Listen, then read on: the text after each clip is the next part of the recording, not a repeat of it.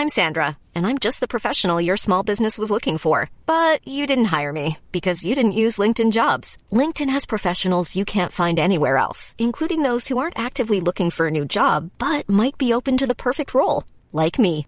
In a given month, over 70% of LinkedIn users don't visit other leading job sites. So if you're not looking on LinkedIn, you'll miss out on great candidates like Sandra. Start hiring professionals like a professional. Post your free job on linkedin.com/people today.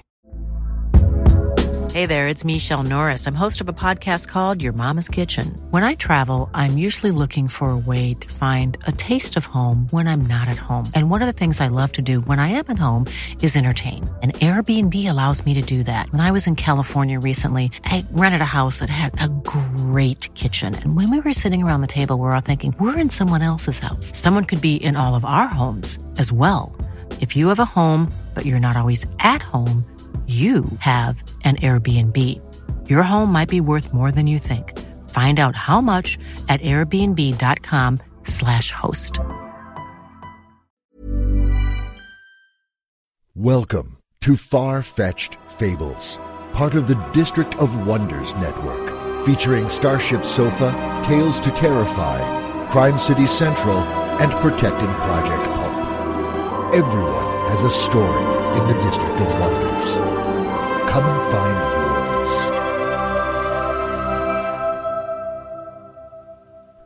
Good morning, everyone, or good afternoon, or even good evening. Wherever you are and wherever you are listening from, this is Far-Fetched Fables. Welcome to show number 122. I'm your host, Nicholas Heaton-Clark, and we have two great stories for you this week, featuring a bit of heroic fantasy mixed with a dose of steampunk, with a supernatural twist. We'll begin with Eden Rose, the seventh of Jay Lake and Ruth Nestfold's 11 Tale of the Rose Knights, published earlier this year by dailysciencefiction.com. Jay lived in Portland, Oregon until his death in 2014, shortly before his 50th birthday. His books include Kalimpora from Tor and Love in the Time of Metal and Flesh from Prime. Jay was a winner of the John W. Campbell Award for Best New Writer and a multiple nominee for the Hugo and World Fantasy Awards. In 2015, he posthumously received the Locus Award for his collection Last Plane to Heaven.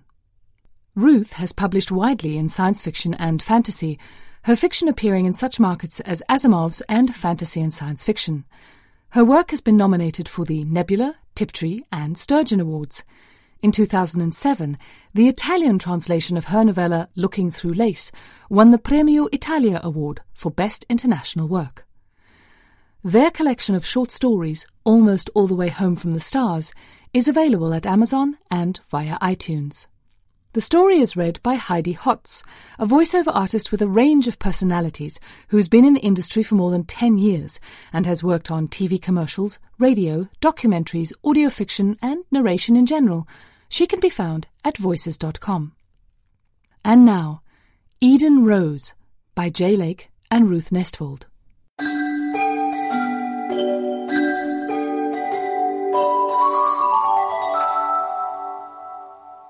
When the Rose Knight, Graham Thomas, first fell in love with Eden Rose, he knew the two of them would not have an easy time of it.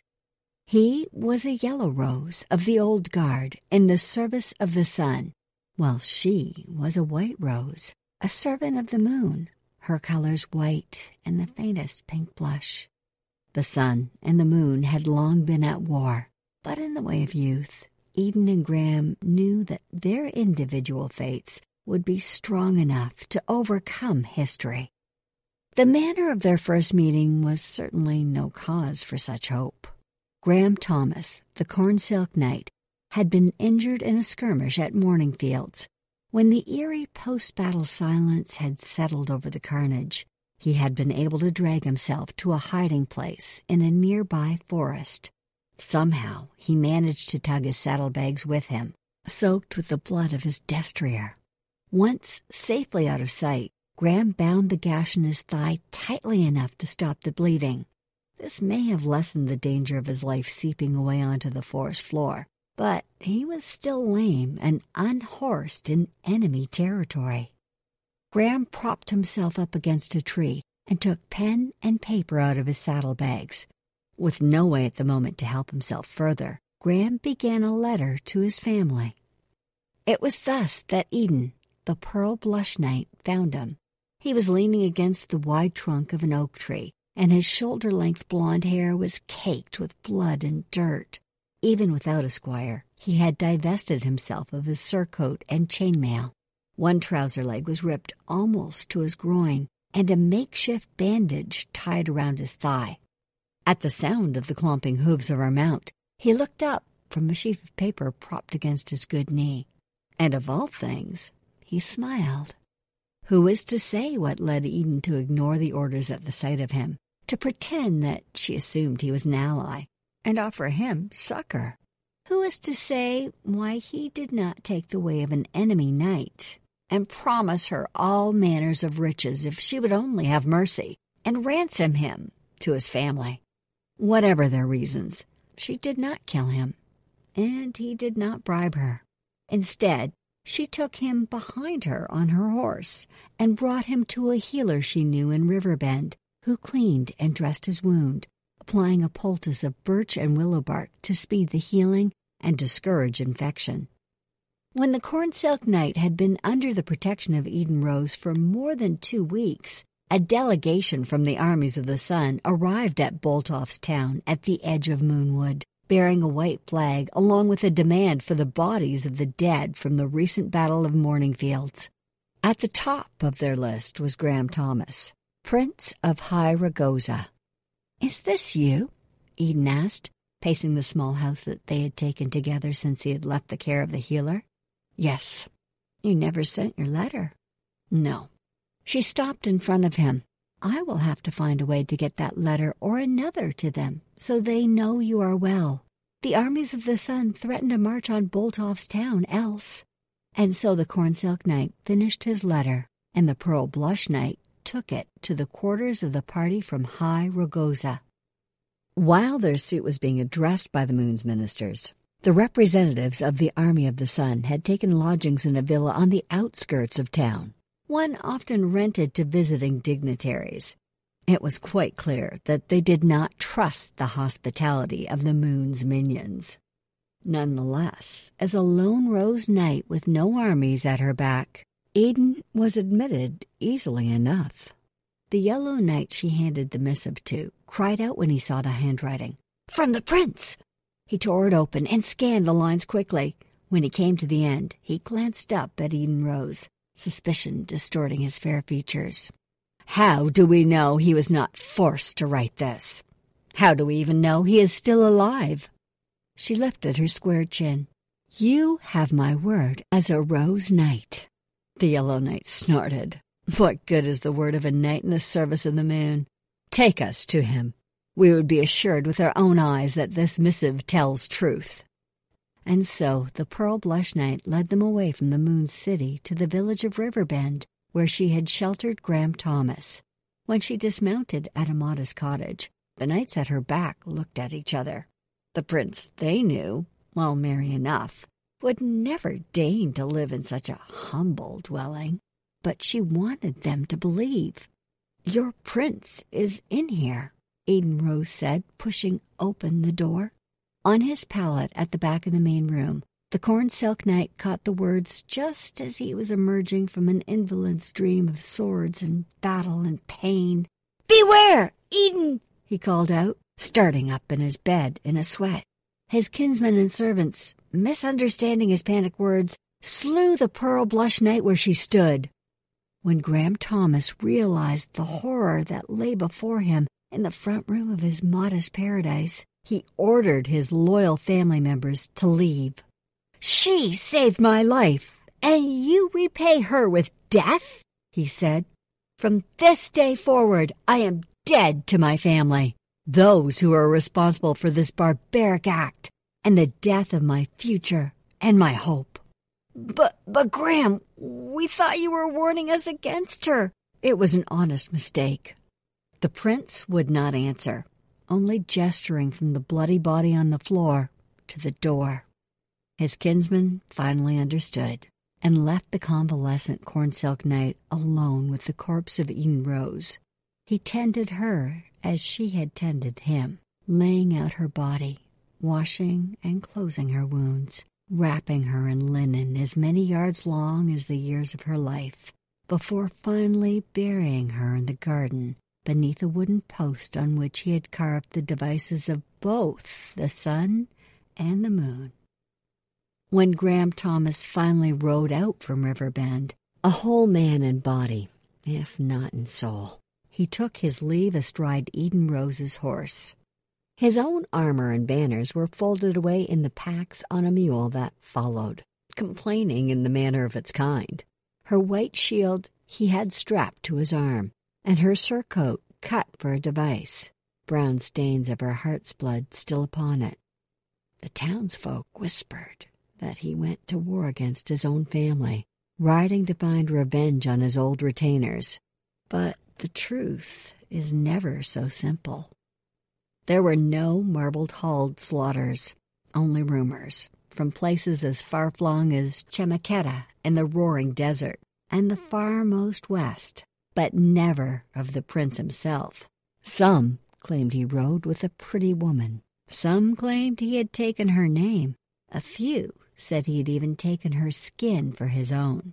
Truth or not, rumor followed the lover of Eden Rose, far past his own lonely, tumbled grave.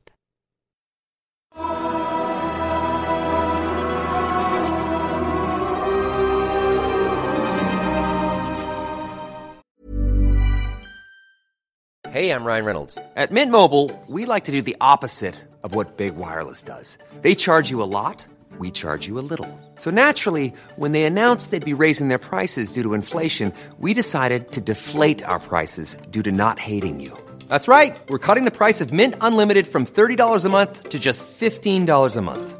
Give it a try at mintmobile.com/switch. $45 up front for 3 months plus taxes and fees. Promo rate for new customers for limited time. Unlimited more than 40 gigabytes per month slows. Full terms at mintmobile.com. Mom deserves the best, and there's no better place to shop for Mother's Day than Whole Foods Market. They're your destination for unbeatable savings, from premium gifts to show-stopping flowers and irresistible desserts. Start by saving 33% with Prime on all body care and candles. Then get a 15-stem bunch of tulips for just $9.99 each with Prime. Round out Mom's menu with festive rosé, irresistible berry chantilly cake, and more special treats. Come celebrate Mother's Day at Whole Foods Market. Millions of people have lost weight with personalized plans from Noom. Like Evan, who can't stand salads and still lost 50 pounds. Salads generally for most people are the easy button, right? For me, that wasn't an option. I never really was a salad guy. That's just not who I am. But Noom worked for me. Get your personalized plan today at Noom.com. Real Noom user compensated to provide their story. In 4 weeks, the typical Noom user can expect to lose 1 to 2 pounds per week. Individual results may vary. Another cracker of a story from the Tale of the Rose Knights. Our next story is Asmodeus' Flight by Siobhan Carroll. When not globe-trotting in search of dusty tomes, Siobhan lives and lurks in Delaware.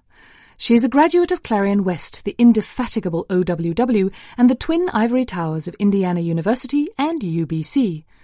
Her fiction can be found in such magazines as Beneath Ceaseless Skies, Realms of Fantasy, and Lightspeed.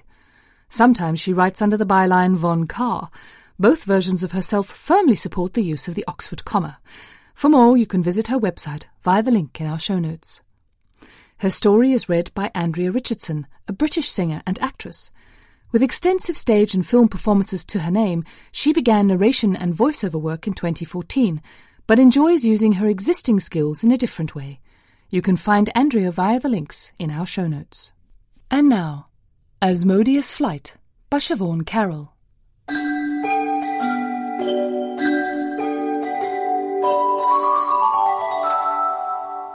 The day she turned 11, Effie's father showed her how to die. "Even the best aeronaut can be taken down by a spark," he said, his hand tracing the air between the Asmodeus engine and the oil-varnished paper over their heads. Effie swallowed. The ground below the air balloon looked unreal now, falling away into a picture of farmland and houses.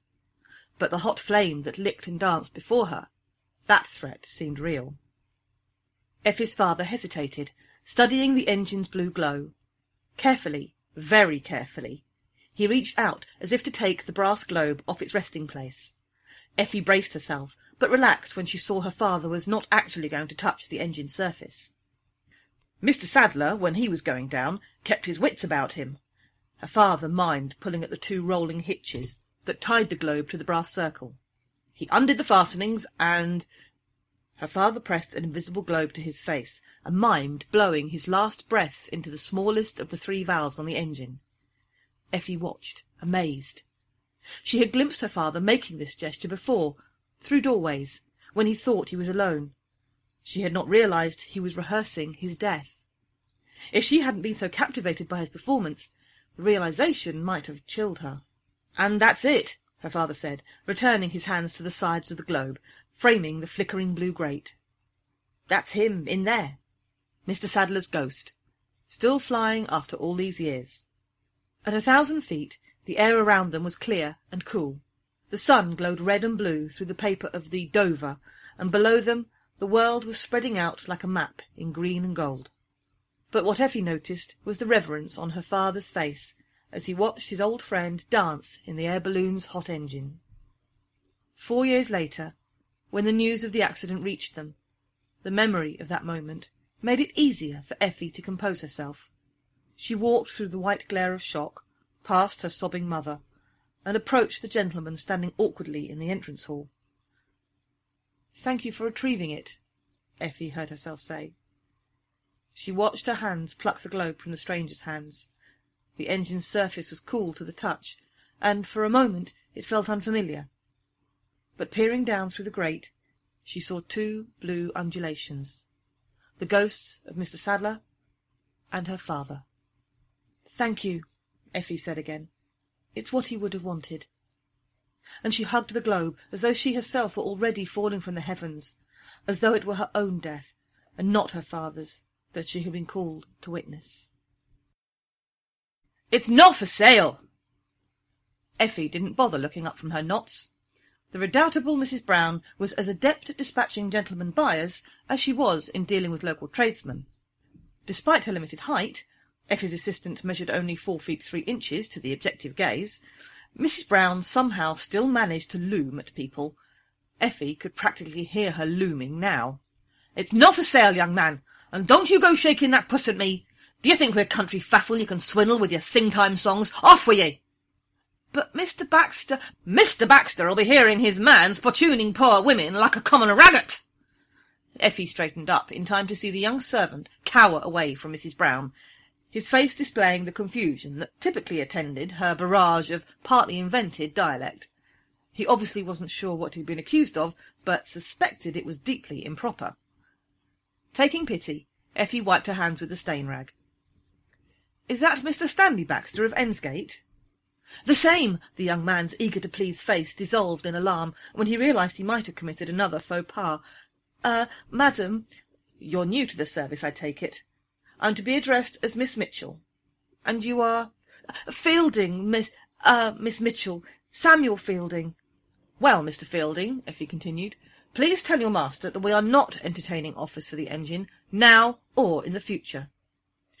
"Miss Mitchell," Fielding shifted uncomfortably, "Mr. Baxter said you'd say that. He said to say—" And the young man closed his eyes, evidently trying to recall the message exactly. "I cannot imagine my fleet without a high balloon like the Dover. Therefore, I am proposing to hire the services of Miss Mitchell, her assistant, the balloon, and the Dover's Asmodeus engine for £2,000. Mrs. Brown sucked in a sharp breath.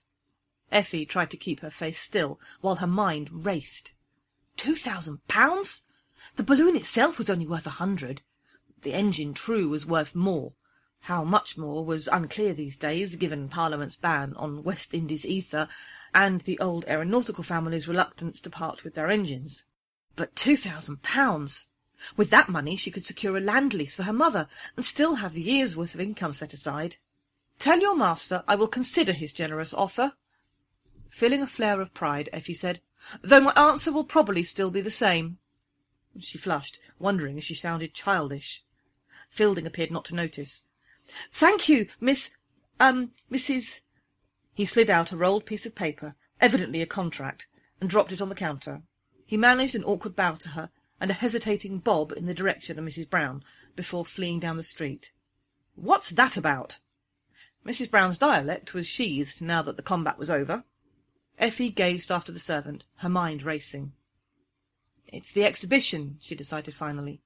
"Mr. Baxter has his aerial display planned for the solstice. To truly outdo Mr. Green, he needs to put a ship close to the Crystal Palace." Mrs. Brown sniffed. "He will do it with those lumbering creatures." "Not the dirigibles," Effie agreed.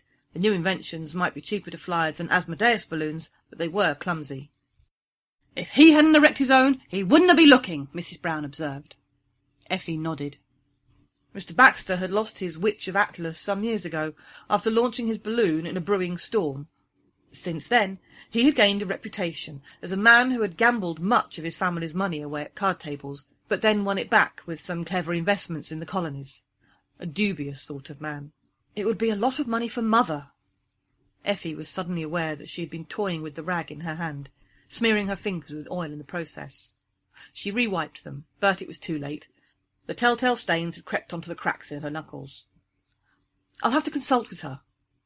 As she turned away, two things flickered at the edge of Effie's perception that, in retrospect, she would wish she'd paid attention to. The first was the blue smudge the contract seal left on the counter. The second was a figure in the crowd whose posture strongly reminded Effie of Mr. Baxter. But why would Mr. Baxter watch his own servant's delivery? Effie looked back. The man had vanished into the churn of the London street. That night, Effie lay awake, fretting over Mr. Baxter's offer. Her father's marriage bond guaranteed Effie's mother a small stipend, and Effie's aeronautical demonstrations brought in occasional tides of money. But a reliable source of income would be useful. Unlike the marriage proposals Effie had fielded in recent years, Baxter's offer would also enable her to keep flying. What, then, was the source of her unease? Something kept turning at the back of her mind. A smudge of blue, as though from a hex seal, though that was impossible. Around 3 a.m, Effie realised her decision was already made. The Asmodeus engine was her family's legacy. She would not sell it for £1 million.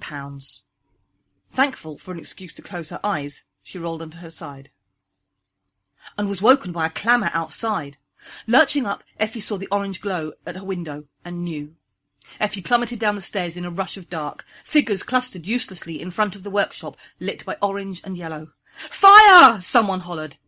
But Effie was already running past them, her bare feet bruising the ground, her nightdress, improper, part of her noted, a frustrating drag on the night air. Sparks floated up from the workshop. Even the best aeronaut can be taken down by one, she thought, and she struggled with the massive padlock, forcing in her necklace key, while some faint voice behind her cried, "Miss, please don't!" The workshop was a blaze of heat, its walls moving fire. Eyes singing, Effie dropped to her knees, where the pure air was thickest. She crawled towards the safe. No good saving the Dover's paper now. That and the galley she'd stained were gone, but neither of these things were the heart of an Asmodeus balloon. Something crashed beside her, letting in a gust of air. I might die here, on the ground of all places. But Effie set that thought aside. The entire world came down to this, feeling her way to the mercifully cool metal of the safe. It was empty. Effie groped inside the space the Asmodeus engine should be. It couldn't not be here. Suddenly, hard arms yanked her away. She struggled, trying to protest, but her burning lungs lacked air. She was dragged backward through the flaring dark. She was on cold ground, rolling and coughing, while ice water drenched her body. Pushing herself up on a numb arm, Effie saw her father's workshop collapse in a shower of sparks. "Today," Effie said grimly. Mrs. Brown glanced sideways. Since the fire, she treated her young mistress cautiously, as though Effie was one of her mother's fine Wedgwood cups. "There's no proof Mr. Baxter had aught to do with the fire." Effie shook her head, unwilling to replay her frustrating conversation with Scotland Yard. "He offered the contract to cover himself," she muttered. "Nobody will suspect a gentleman of stealing an item he was about to purchase. He knew I'd refuse. The contract still was hexed. It silenced our alarms." "Oh, aye," Mrs. Brown agreed. "But coppers want proof if they're going to lay hands on a gentleman." For a moment Mrs. Brown looked abstracted, perhaps reflecting on some episode from her mysterious past. Then she said, "If you're caught filching, it'll be a hard thing. They won't drop you, miss, but—" "I'll tell my confession to the newspapers," Effie said, her chin jutting defiance. "It'll be a scandal." "You'll shirk about for a day or two," Mrs. Brown agreed. "They'll clap you in Bedlam a mite longer." Effie had visited Bedlam once, and her recollection of that tour, which had, after all, only shown the Ladies' Botanical Club the respectable cells, brought her up cold. "You think they'd do that?" Mrs. Brown gazed at her with flat, hard eyes. "If you weren't respectable, miss," she said, "you'd already be there." Effie swallowed, taking in Mrs. Brown's meaningful glance at her unusual dress with its flexible stays and higher petticoats. The sideways glance of the shuffling crowd suddenly struck her as menacing. It was one thing to attract such glances as a female aeronaut with a balloon, an outre figure to be sure, but one protected by the aura of British science. But as an oddly dressed woman without a balloon, she suddenly felt her vulnerability keenly. "Still," Effie said, hearing the stubbornness in her voice and half hating herself for it, "we're going to find it. Today." She turned, craning her neck to catch sight of the aerial fleet bobbing behind the Crystal Palace. There was Mr. Green's Nassau, the largest Asmodeus balloon ever built, turning in the breeze like a glorious red and blue planet. There was an old-fashioned Montgolfier. There were passenger vessels, taking paying customers up on cautious trips to view the top of the palace. And then there were the detestable Mr. Baxter's dirigibles, hovering at a distance from the rest. Effie and Mrs. Brown dutifully filed in with the shilling crowd. The great exhibition had attracted a seething mixture of nationalities. Scar-faced Americans, Q-sporting Chinese, green-scaled inner-earthers, even an odd Frenchman, the latter drawing suspicious glances from John Bull and continental exiles alike. But nominally, at least, the Pax Francia Treaty still held. The Frenchman wafted through the crowd, an unhappy-looking security agent plodding in his wake. Under different circumstances, Effie might have joined the crowd in gaping at the Crystal Palace's dazzle of fabrics, its pink diamonds and arching dinosaur bones. As it was, she and Mrs. Brown had one destination in mind: the great aerial docks, futuristically imagined.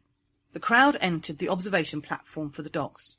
Upturned faces gawped at the shadows of dirigibles and at the statues commemorating aeronautical luminaries.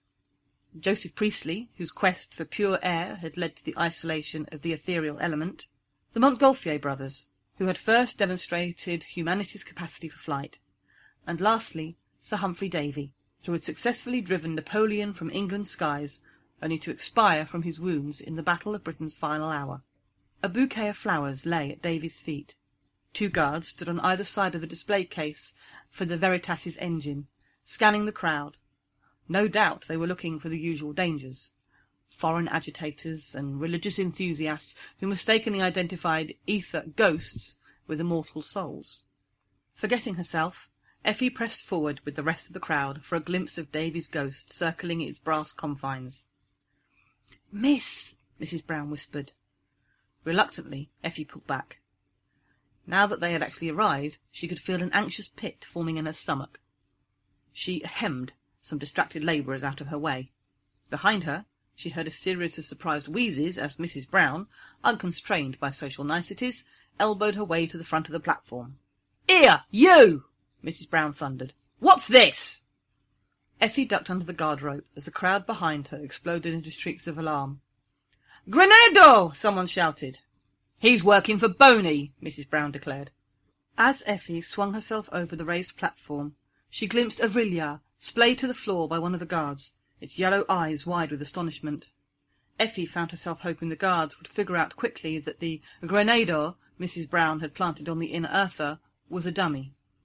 In the shadow of the now chaotic platform, Effie whipped off her skirt, revealing the aeronaut's trousers underneath. She pinned the forged performer's ribbon to her collar, tucked in her pocket, and started forward, trying to look as though she had somewhere to be. Nobody challenged her as she walked into the aeronaut's workshop. She strode between the benches, trying to glance surreptitiously at each station as she passed. In her pocket, the Hobbs picklock chafed uncomfortably against her leg. "It'll open all but cold iron, miss," Mrs. Brown had promised. Under different circumstances, Effie would have been taken aback by her servant's familiarity with such devices, but now was not the time to ask questions. Then she saw the golden-purple colours of the Donna Giulia. Effie slowed to an amble, smiling vaguely at the young men sanding the tackle blocks. They did a double-take when they saw her, eyes wide at the sight of a female aeronaut. Effie let her gaze float over the workstation. She saw no safe. "I'm the new pilot," she said pleasantly. "Mr. Baxter's new engine wants airing. Where am I to get it from?"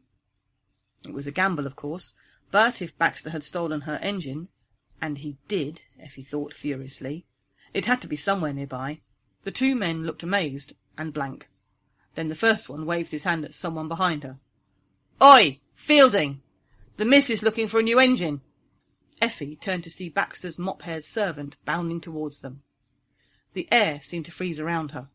Fielding's pleasant face changed expression in slow motion, first taking on a look of surprise, and then one of happy recognition. "Miss Mitchell! What a... I'm glad to see you're back on the field, that is," he said, remembering himself. "Mr. Baxter will be glad. He was terribly disappointed to hear you wouldn't be joining us. What a horrible thing! The fire! Did you lose much of the workshop?" Effie stared. If Fielding was a liar, he was the best she'd ever encountered. "The Dover won't fly this season, I'm afraid," she smiled, delivering the lines she and Mrs. Brown had practised. "One of my father's friends invited me to assist today. Alongside my chaperone, of course," she added, remembering balloons' dubious reputation as French inventions. She blushed, and Mr. Fielding blushed. No progress whatsoever occurred until one of the Sanders said, "The miss wants a look at the new engine?" Fielding practically bounced with joy. "He told you about the engine!" Catching himself, he lowered his voice. "It's a remarkable invention, Miss Mitchell. You have to see it." Smiling tensely, Effie followed Fielding out of the workshop and towards the looming dirigibles. They looked like something out of an antediluvian nightmare, huge and iron-grey. It was hard not to believe the nonconformists were right when they said the burning of fossilised ether, the very innovation that had permitted the elimination of the West Indies trade, infected their crafts with the souls of ancient beasts. Effie shivered in the bright sunlight, feeling as though she were indeed coming into the territory of a massive predator. "Mr. Baxter!" Fielding waved his hands towards one of the figures examining the strain on an almost filled dirigible. Baxter, a slender man clad in impractical ruffles, froze. His expression told Effie all she needed to know. Certainty exploded into rage. She pointed at him. "Thief!" she yelled. "Arsonist!" This was not part of the plan. Neither, however, was Mr. Baxter's reaction. To lean over the galley and order one of his men to cast off the bowlines. Effie took off at a run. The bowline had just left its mooring post when Effie caught hold of it. Forgetting any pretence of propriety, she launched herself up the rope, hand over hand. Below, she saw the shadow of the balloon drift away from the ground, and a bewildered Fielding being pulled into the air by the bowline's loop. She hoped the man had the sense to let go before they were too high. Effie, having abandoned all sense herself, hauled up into the galley, almost at the feet of a frightened-looking Baxter. "You," she puffed, "stole my engine!" Baxter raised his hands as if in protest. "I needed to show it could be done." He gestured towards the dirigible's glowing engine. Following his gesture, Effie saw, to her horror, a familiar brass globe burning blue within the green flame of an Owen engine. He'd stacked the two devices, a combination of power that ought to be impossible, and that would, she saw now, grant this dirigible more manoeuvrability than it had ever had before. She realised her mistake a second later, when a blow to the side of her head blackened her vision. Effie crashed onto the galley deck. Above her, Baxter wielded a heavy pole. "I didn't mean to kill you," he apologised. "If you only understood. I've seen the future, you see, in the Emperor's telescope. Napoleon's got a new alliance, the men from Mars and their mechanical ships. They'll invade from the sky and turn England red." A well-placed kick cut short the madman's rant. Effie scrambled away, her head throbbing. Somehow, in all her scheming, she had never envisioned the possibility of dying. "If only I can get my engine back," she thought wildly. "It'll be worth it." Her hair was yanked backward. Effie had to clutch a cleat to keep from falling. In the corner of her eye, she saw the dark shape of the pole coming for her and turned away. But before it hit, There was a crash behind her, and the grip on her hair loosened. Mr. Fielding, having pulled himself on board the airship, was apparently terminating his employment with his fists. "Working for Boney, is it?" he yelled. "You Frenchified villain!" Effie hauled herself up. It wasn't just her head wound, she realised. The dirigible was listing. With a mind of its own, the monstrous airship was heading straight for the Crystal Palace. The sharp point of a British flagpole sailed into view. "Brace!" she yelled, her training leaping to the fore. Effie pulled into 4-point contact with the galley as the shatter of glass announced the worst. Glancing down, she saw Baxter push the overbalanced Fielding overboard, and was relieved to see the servant tumble onto one of the palace's iron ribs, just missing a fall through its glass ceiling. The dirigible leapt free. "No, no, no!" Baxter, his face bleeding, launched himself at the helm. "Why aren't you working?" Buckets of tools skidded down the deck as the dirigible's tilt increased. Effie, hearing the hiss of air above, knew. Wasn't this the moment she'd practised since she was 11 years old? Carefully, she reached for a loose line, found its tension, and slid down towards the engines. All the fight seemed to have gone out of Baxter. He stared up at the dirigible's sagging envelope like a blind man. "It can't be!" Effie landed on the engine's frame. The heat from the fire was excruciating, but she had no time. Even as Baxter turned, she was already snatching the blistering Asmodeus engine from the flames, already raising it. "No!" Baxter grabbed at her. And suddenly he was falling, and she was following, the green ground rushing up to meet them both. The wind was loud around Effie, screechingly loud. She tried to drag the engine towards her face. "This is how you die," her father had said. The engine pulled away from her. It twisted underneath her, crunching into her abdomen, forcing her upward. The wind died. Below her, a tiny figure, Baxter, hit the ground. Effie turned her face away. Her own fall had slowed to a crawl. The hard fist of the engine pushed her up, the fierce heat of her family's ghosts lowering her gently to earth. The engine deposited Effie, burned and bleeding, in the middle of Hyde Park. Energy expended, it settled in the grass beside her. She stared at it as the running people approached. "Something new has been discovered today," she thought dazedly. The Asmodeus ghosts were still conscious, and they could move independently, without flame. Shapes were aligning differently in her head.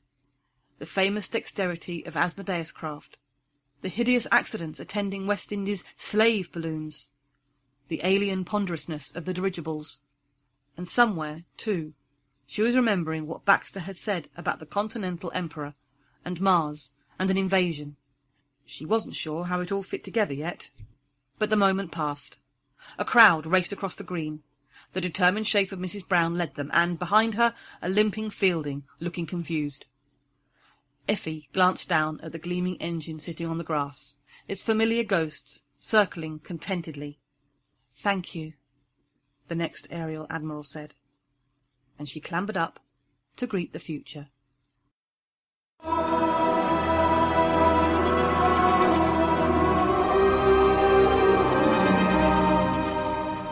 Now, we always felt that putting liquefied dead dinosaurs into our gas tanks was more than a little weird, but at least the dinosaurs aren't prone to haunting us, not that we're aware of. Experiences may vary. More importantly, we enjoyed the way Siobhan put two strong and independent women at the forefront of her world, giving the Victorian era a well-deserved poke in the eye. If you'd like to share your thoughts on this or any of our stories, you can leave your comments on the Triple F website, our Facebook page, or on Twitter. We love hearing from our listeners, and we always want to know your thoughts on our content. Please remember, however, that Far-Fetched Fables operates under a Creative Commons Attribution Non-Commercial No Derivatives 3.0 license, which means... Yes, correct, you can download the content, and you can share it all you like, but you cannot change it, and you really cannot sell it. And you must give credit where that credit is due. All other copyright remains that of the, correct again, authors. And what will happen to violators? They will be converted into supernatural blimp fuel. Far-Fetched Fables is brought to you courtesy of the District of Wonders, and our special thanks go to Gary Dowell, our editor, and engineer extraordinaire Mark Sanfardino. That's all for me. I've got cookies to bake. I'll see you next week. Bye now. This presentation has been brought to you by the District of Wonders Network, dedicated to podcasting the finest genre fiction.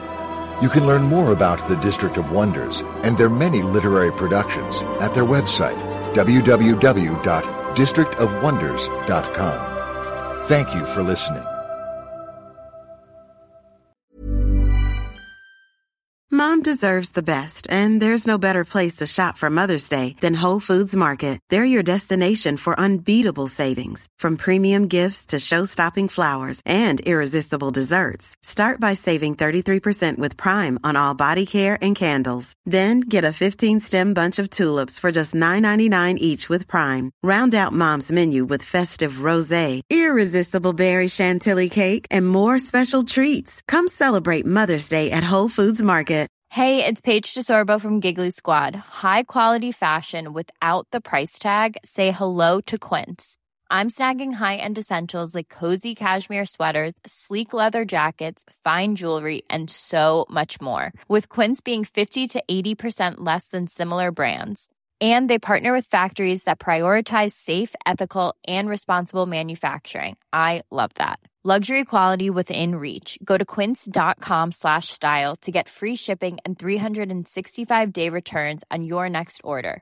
Quince.com/style.